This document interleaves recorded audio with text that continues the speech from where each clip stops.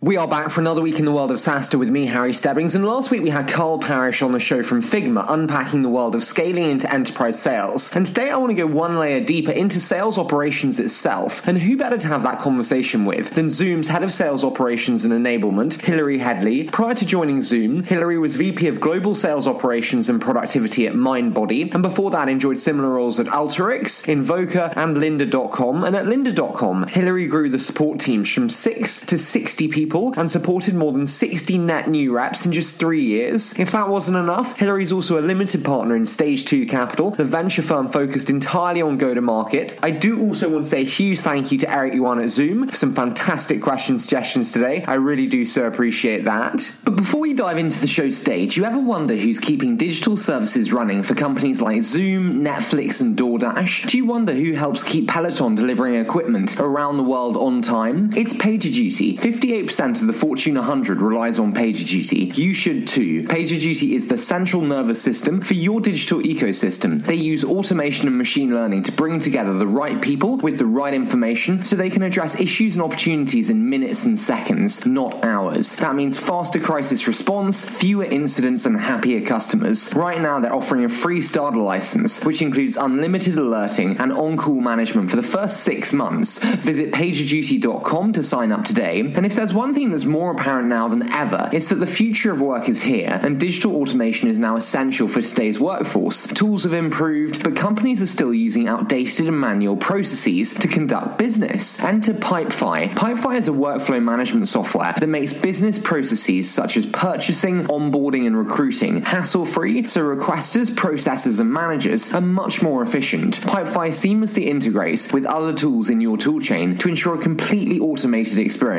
with a low to no-code implementation. Dispersed or remote team members? No problem. Pipefy can automate your requests from anywhere. Scroll over to pipefy.com/SaaStr to try it out and get 10% off your first 3 months. Empower your teams everywhere with Pipefy. And speaking of the future of work, you have to check out Largy Analytics. Focused exclusively on helping software teams embed analytics in commercial and enterprise applications. Their newest innovation, Largy Composer, empowers developers to easily create, customize, and embed analytic dashboards in your application with complete control over the end user experience, and provides embedded self-service functionality that can be tailored to match the skill level of your end user. Largy Composer is also powered with smart data connectors to unlock modern data connectivity and query performance, and a cloud-ready microservices architecture for speed and scale. So if you're looking for the fastest, easiest way to embed analytics in your application, download a free demo of Largy Composer at largyanalytics.com/SaaStr podcast. But that's quite enough from me, so now I'm thrilled to welcome Hilary Headley. Good. That's perfect. Okay, I think we're warmed up.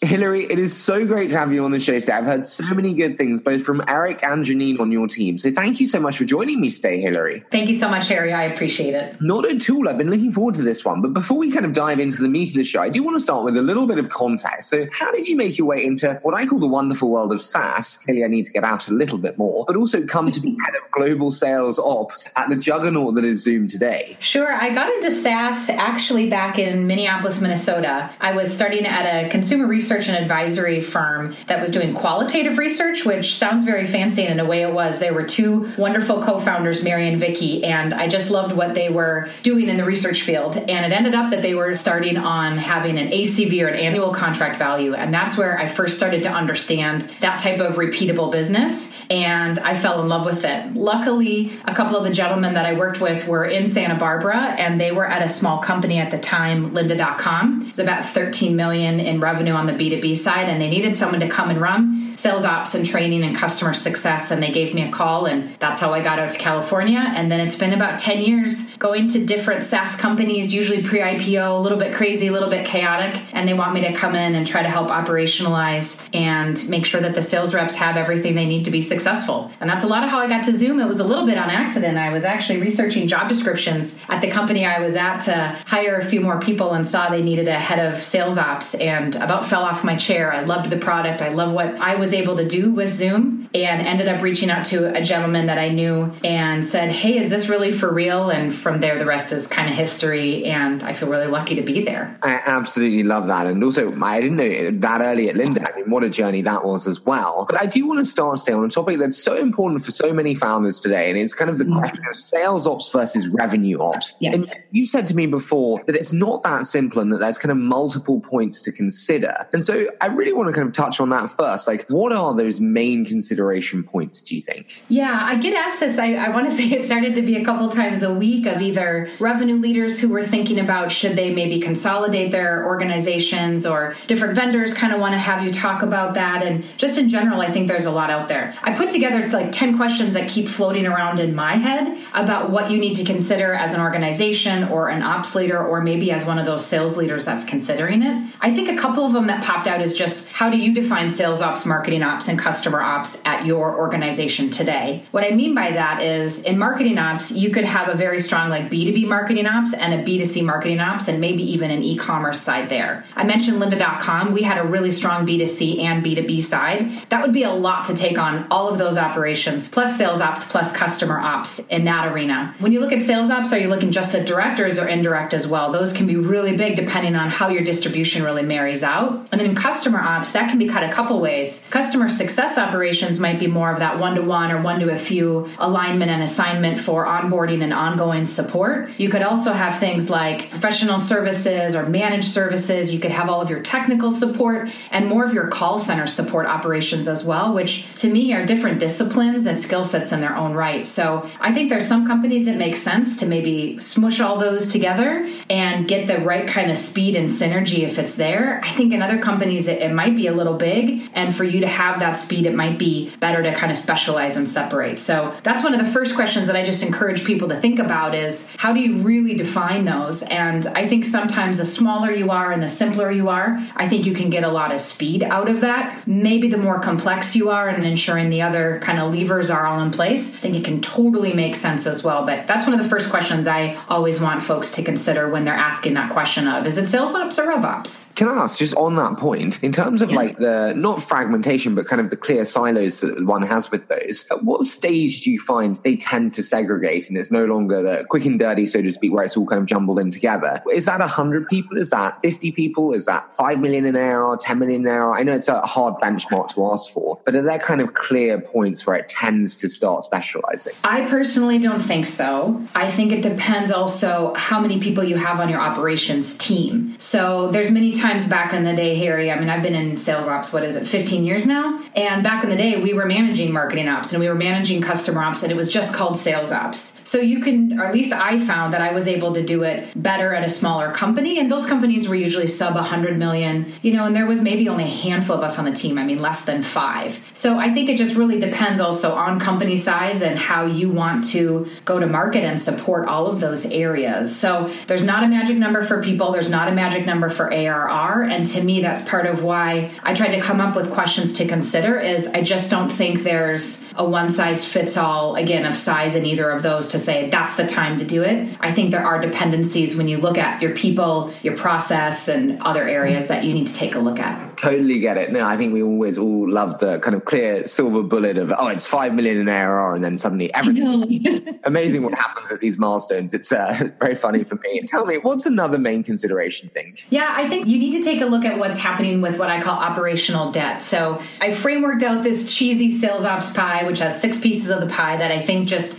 interrelate and really go through what happens in operations. And the operations part of the pie is your process, systems, and data. And I think most people would agree that that's a core part of operations. From data, though, you get insights, strategy, and then hopefully some planning. And your planning should drive processes, and those go into your systems, data, and so forth. So it works like a circular pie in those areas. But when I think about operational debt and I ask that question, I think an easy way to identify that is to, if you want to, remember something like this. Do you have an ocean of data and a desert of insights? And if that's what you're dealing with, you might have some operational debt because your data might be cumbersome based on systems that weren't maybe architected or put well together, or too many fields or duplicate fields, which really to me is symptomatic of process. And I think that's one of the last pieces of the pie that sales ops, as you talk about the fragmentation that we might see in operations with other folks jumping in, and IT and sales FP&A, which are really important, I think, also to consider for rev ops or sales ops. If you look at it, that process can help come in and be that master kind of sweeper and vacuum cleaner. I think it can go a long way. So that's the other one I really want people to consider is how much operational debt are you carrying, especially if you're an ops leader coming in, because there's only so much that you might be able to clean up and do and fix and still be considered a success at the organization. A couple of questions I have to ask there. How do you balance between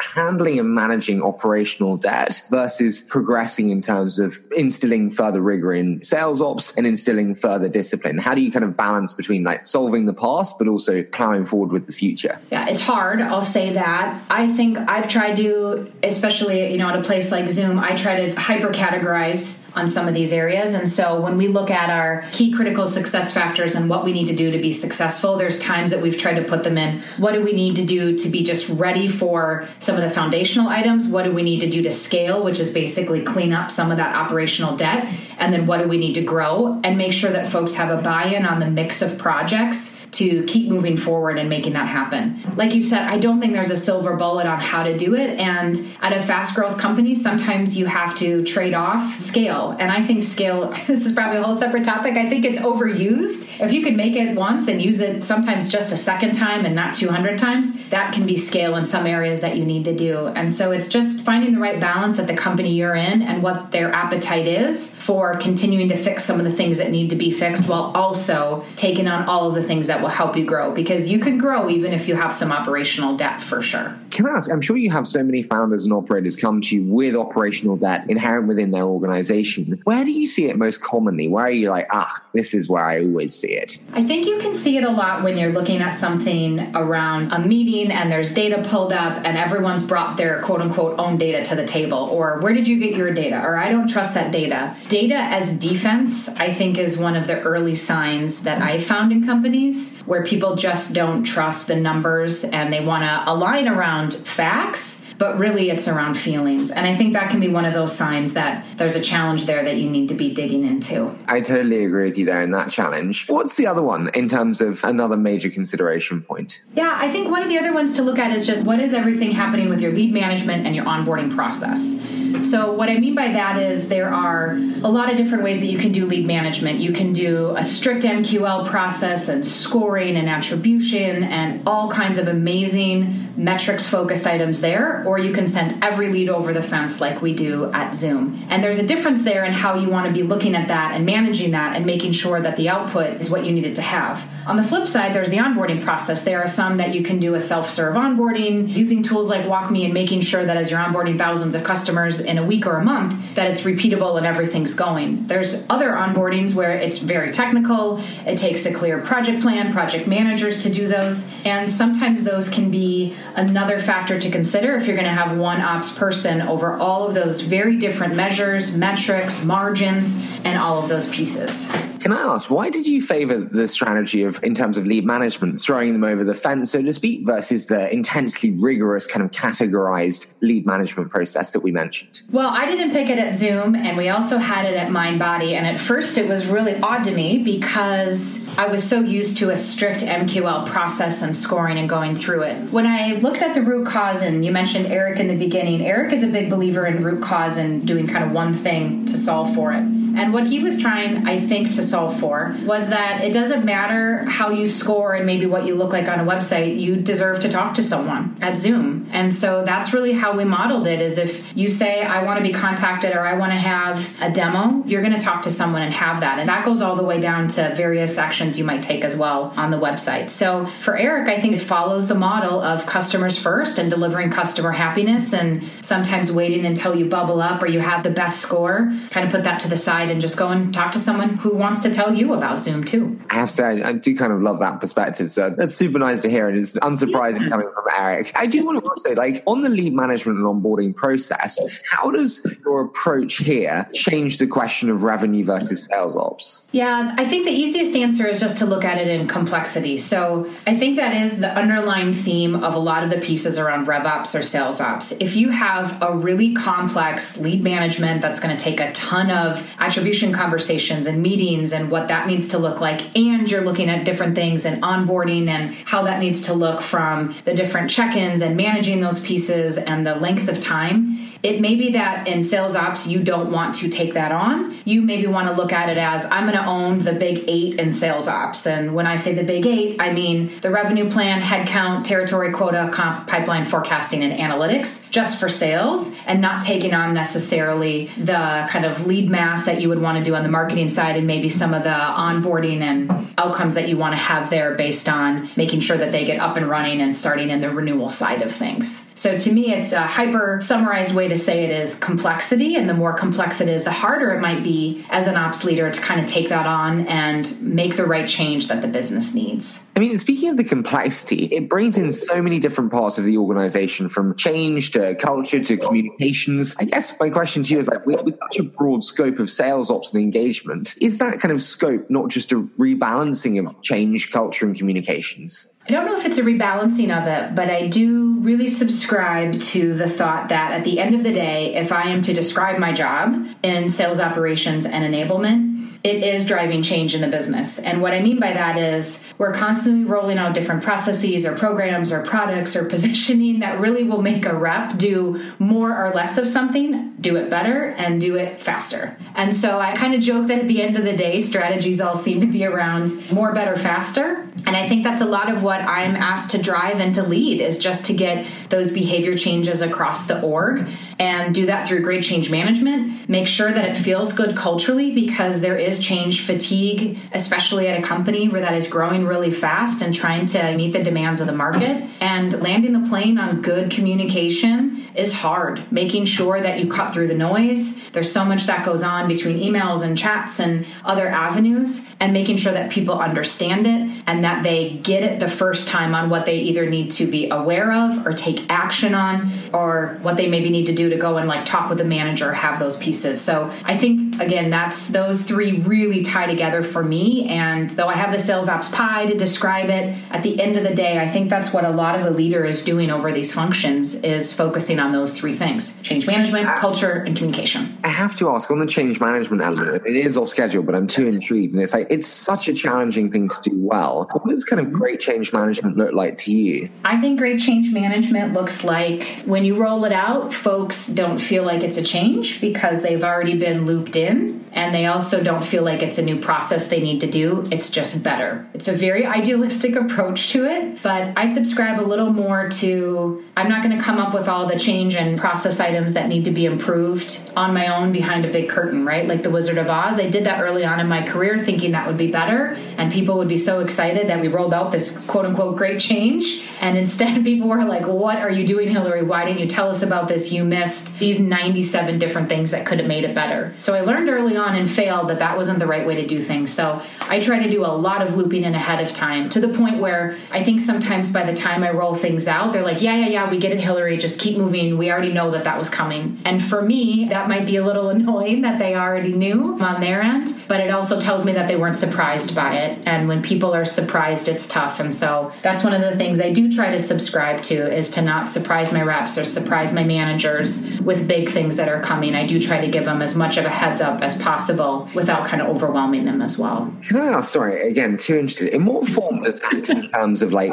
letting people know and getting ahead of the game there? Is that kind of Slack notifications, emails? Is it educational resources around the product that's coming itself? What does that look like in terms of the right way to communicate it? Yeah, it's a couple things. I mean, I try to always make sure that my peers and my colleagues at my level are informed first, right? And I try not to skip level, but very quickly from there, I mean, we go to our heads of, if you will, to make sure sure they're looped in. We talk to sales managers. We talk to sales reps. I have my folks on my team go and do kind of like wiring of the house and make sure that we've got the right input and feedback on those pieces. It's a lot of quick conversations or quick chats using Zoom chat and making sure that we have what we need to know to move forward. And so I think when we formalize it, I definitely follow and subscribe to doing a formal cascade down. But along the way, it's a lot of looping people in and making sure that they understand it. And then more importantly, that we're not short-sighted. I think that's what's hard sometimes of being in a leadership role is when I was in, for example, in customer success, I was one step away from the customer and I was one step away from reps. I'm not one step away from customers and reps anymore. I'm a couple steps away. I don't know their jobs day to day as well as I could and how fast things are changing with our customers and how we're doing things. And so for me, getting in touch with the front lines on those is important, and finding those reps that you can trust, who will tell you, is a really important piece. And I think that's something that I really try to do at every job I go to is who are the folks that give good, honest feedback and can help move the business forward and help you not kind of stumble and fall for the greater good of our customers or our reps. I love that. That's fantastic. But speaking of like the alignment between like the different roles within the organizations and the different players within each company, documentation is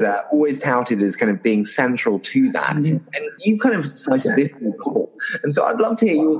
How are you thinking about documentation today as a leader specifically? Yeah, I am.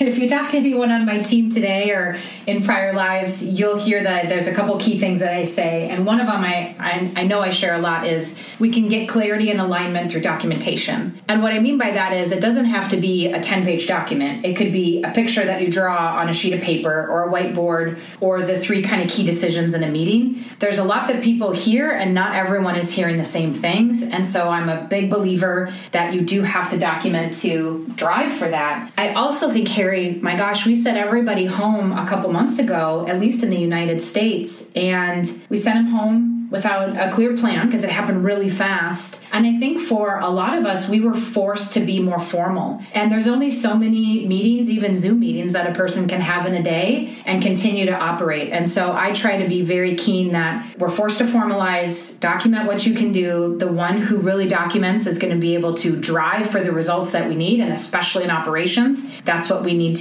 have to be able to do. So I think that's at the core of a lot of what I have, and a key principle of mine is finding folks that can synthesize, document, communicate it out, and then drive for the results through that in an organization. Can I ask, where do you think many people make mistakes when it comes to documentation? Because it is a tough new habit to suddenly just document every part of your life. Where do you think about like the mistakes that one makes in documentation? I don't know about mistakes. I think that there's one way to document. So I think sometimes when I say documentation, people hear I have to do a 3-page like dictated meeting notes piece. And I don't think that's the case. I'm a big believer. And again, if you talk to anybody who knows me, I love a good matrix. I love a good 2x2, things that really hyper simplify and get folks aligned on that. It also can be as easy as for meetings you attend, what are the 3 decisions that were made and the 3 key action items? And I take those in our own Zoom chat in the meeting so everyone can see it. And frequently people will say, Hillary, you didn't get that right. It's actually 3 instead of 7 or whatever it might be. And right there, then we've sped up and we've course corrected and we've aligned. And then I flip those into a regular chat for anybody who couldn't be there. And again, I'm able to loop people in, get that clarity, get that alignment, and continue to help move the business forward. So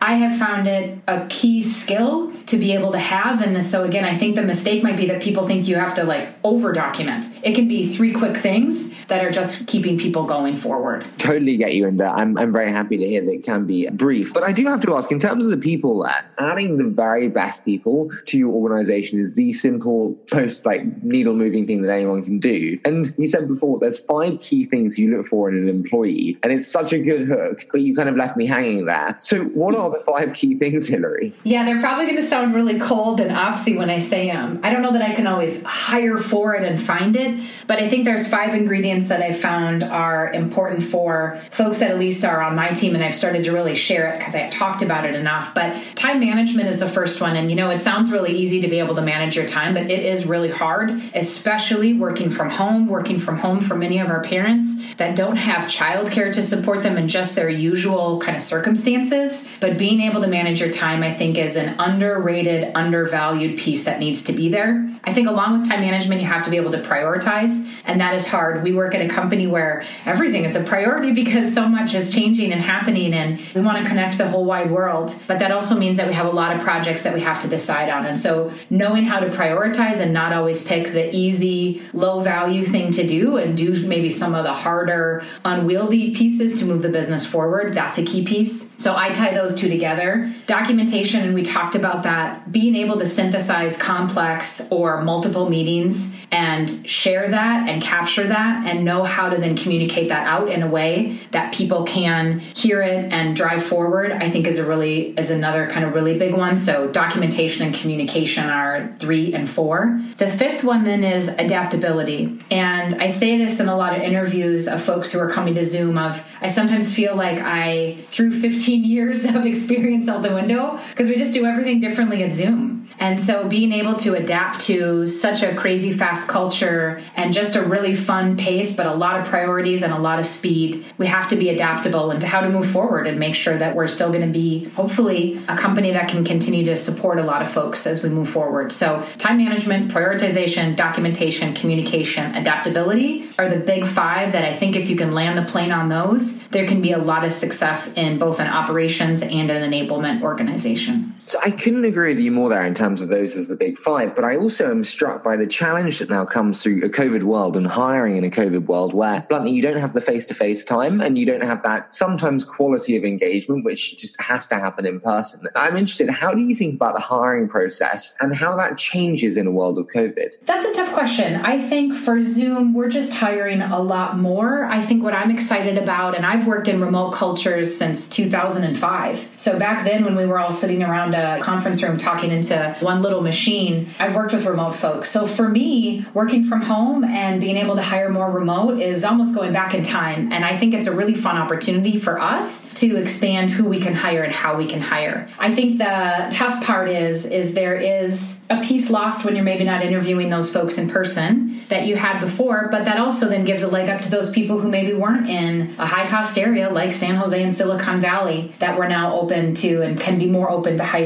and having those come in. And for me, that's I think, the exciting part of it. I think the other piece is there's just been a lot that's changing in the world, and that's really good, and making sure that our pipelines are different, right? And that we're not hiring folks that look just like us that have maybe, again, been in our same circles that we run in. And I'm really excited about that side of it too. Haven't cracked the code on it, but I think that's another piece that is really exciting about this shift in being able to work from home and doing it almost anywhere in the world. I do want to move, though, into my favorite element of the show, though, which is a quick fire round. So I say a short statement, Hillary, and then you give me your immediate thoughts. Are you ready to dive in?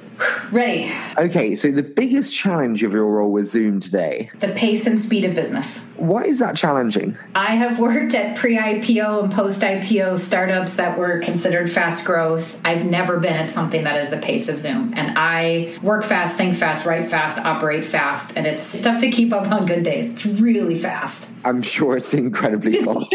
But tell me, what makes Eric the incredible leader that he so clearly is? Yeah, he truly cares. It is our core value at Zoom. I'll give it just a quick story if you don't mind. We were trying to finalize the revenue plan for FY21, and this was before we were all working from home, and I ended up working from home because I'd gotten sick. And he kind of asked, like, oh, you're not in the office, Hillary. And I said, oh, I got a cold, Eric. I'm not feeling well. I'll try to be back, tomorrow. And I woke up the next morning and Eric had sent me a chat on Zoom chat. And, your heart always kind of leaps out of your chest, like, what is this? What does the CEO need? What did I do wrong, right? And he just wrote a note that said, hey, I really hope you're feeling better. I was sorry to hear you were sick. And I'm like, of all the messages you could be sending to the world, you're making sure that I feel okay. And I don't spend a ton of time with Eric, but that was he really truly cares. And you can see that in how he still takes all of the questions that we have and making sure that we're just healthy and safe and good to go, especially during this really crazy time. Sign of a really great leader, that. Tell me, dirty sales data, what is it and what's the best way to rectify it? Dirty data to me is just a symptom of your system setup, which typically is a reflection of your process.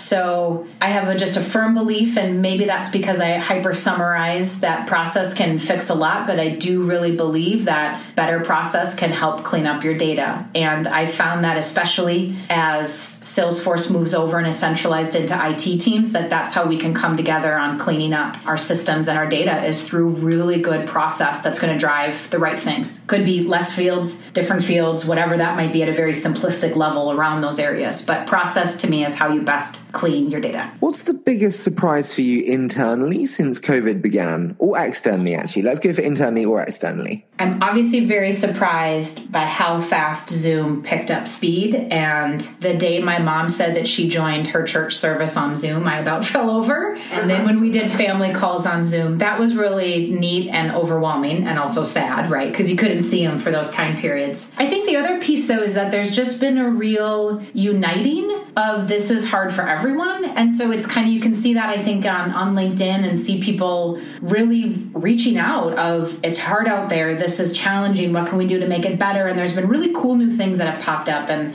I'm a silver linings, try to look at the positive side. And I think that's something that I think has really changed. And it hopefully is a good thing. Also working from home. I think there's been a lot of benefits for that for folks. And so I like those two things a lot about COVID. Totally with you. My favorite story is when I found this kind of sticky tape by my mother's laptop and she was using it to block the microphone, not realizing that there was actually a mute button.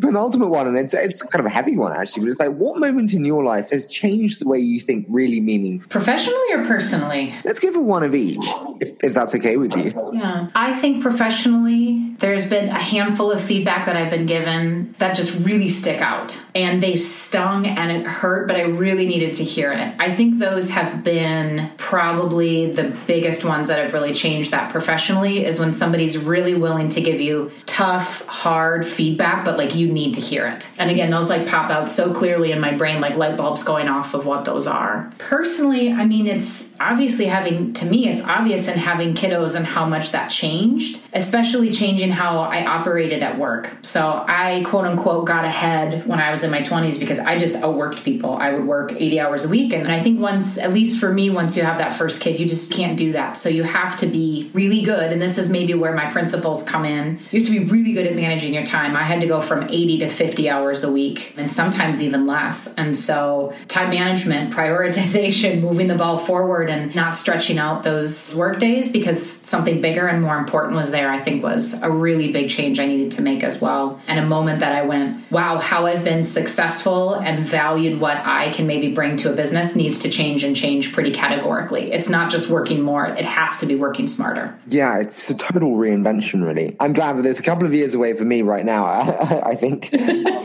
So I can enjoy working super hard and not having to prioritize anything at all and probably being ruthlessly inefficient. But I do want to finish on, what do you know now, Hillary, that you wish you'd known when you joined Zoom? I used Zoom as a customer and loved it. I had a Zoom room in my office and I loved just being able to see all my employees across the globe. I loved all of that piece. I think I thought it was more maybe simple than it is. And the usability really shadows, if you will, the complexity behind it and how much you need to know to be successful at Zoom. I underestimated, kind of in a silly way, how tough it is to teach on it, learn it, understand it, sell it, and really get the right complex technical sale for companies that want to change their communication and collaboration. And I wish I would have leaned in a little bit more on that piece because there's a technical aptitude and appetite that you have to have, I think, to keep up and really enjoy what you're doing at Zoom. Hillary, as I said at the beginning, I had so many good things from Eric and from Janine. So I was really excited for this and it's been so much fun to do. So thank you so much for joining me today. Thank you so much for having me, Harry. This was really, really great. I appreciate all your questions and especially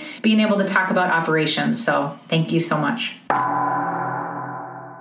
Absolutely love that episode with Hillary, and what a special talent. If you'd like to see more from us behind the scenes, you can on Instagram at hstebbings1996 with 2 B's. I always love to see you there. But before we leave you today, do you ever wonder who's keeping digital services running for companies like Zoom, Netflix, and DoorDash? Do you wonder who helps keep Peloton delivering equipment around the world on time? It's PagerDuty. 58% of the Fortune 100 relies on PagerDuty. You should too. PagerDuty is the central nervous system for your digital ecosystem. They use automated automation and machine learning to bring together the right people with the right information so they can address issues and opportunities in minutes and seconds, not hours. That means faster crisis response, fewer incidents, and happier customers. Right now, they're offering a free starter license, which includes unlimited alerting and on-call management for the first 6 months. Visit pagerduty.com to sign up today. And if there's one thing that's more apparent now than ever, it's that the future of work is here, and digital automation is now essential for today's workforce. Tools have improved, but companies are still using outdated and manual processes to conduct business. Enter Pipefy. Pipefy is a workflow management software that makes business processes such as purchasing, onboarding, and recruiting hassle-free, so requesters, processors, and managers are much more efficient. Pipefy seamlessly integrates with other tools in your toolchain to ensure a completely automated experience with a low to no-code implementation. Dispersed or remote team members? No problem. Pipefy can automate your requests from anywhere. Scroll over to pipefy.com/SaaStr to try it out and get 10% off your first 3 months. Empower your teams everywhere with Pipefy. And speaking of the future of work, you have to check out Largy Analytics. Focused exclusively on helping software teams embed analytics in commercial and enterprise applications. Their newest innovation, Largy Composer, empowers developers to easily create, customize, and embed analytic dashboards in your application with complete control over the end user experience, and provides embedded self-service functionality that can be tailored to match the skill level of your end user. Largy Composer is also powered with smart data connectors to unlock modern data connectivity and query performance, and a cloud-ready microservices architecture for speed and scale. So if you're looking for the fastest, easiest way to embed analytics in your application, download a free demo of Largy Composer at largyanalytics.com/SaaStr podcast. As always, I so appreciate all your support, and I can't wait to bring you a fantastic episode next week.